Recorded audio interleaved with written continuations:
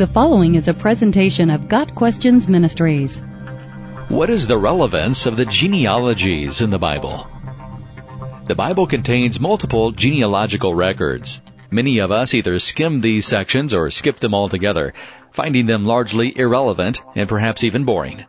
However, they are a part of Scripture, and since all Scripture is God-breathed, 2 Timothy 3 verse 16, they must bear some significance.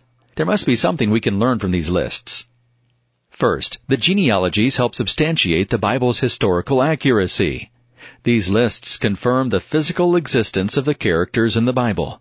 By knowing family histories, we understand that the Bible is far from a mere story or a parable for how we should live our lives.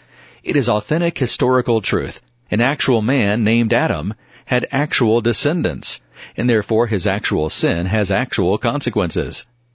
The genealogies also confirm prophecy. The Messiah was prophesied to come from the line of David, Isaiah 11 verse 1. By recording his lineage in Scripture, God confirms that Jesus was descended from David. See Matthew 1 verses 1 through 17 and Luke 3 verses 23 through 38. The genealogy is yet another attestation of Jesus Christ's fulfillment of the Old Testament prophecies.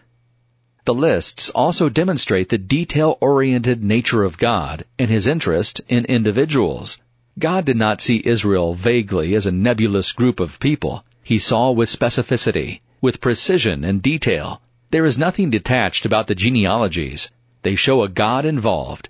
The inspired word mentions people by name, real people with real histories and real futures.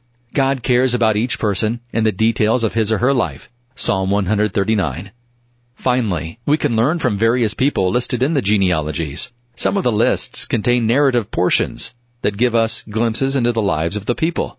For instance, the prayer of Jabez is found within a genealogy, 1 Chronicles 4, verses 9 and 10. From this we learn about God's character and the nature of prayer. Other genealogies reveal that Ruth and Rahab were in the Messianic line.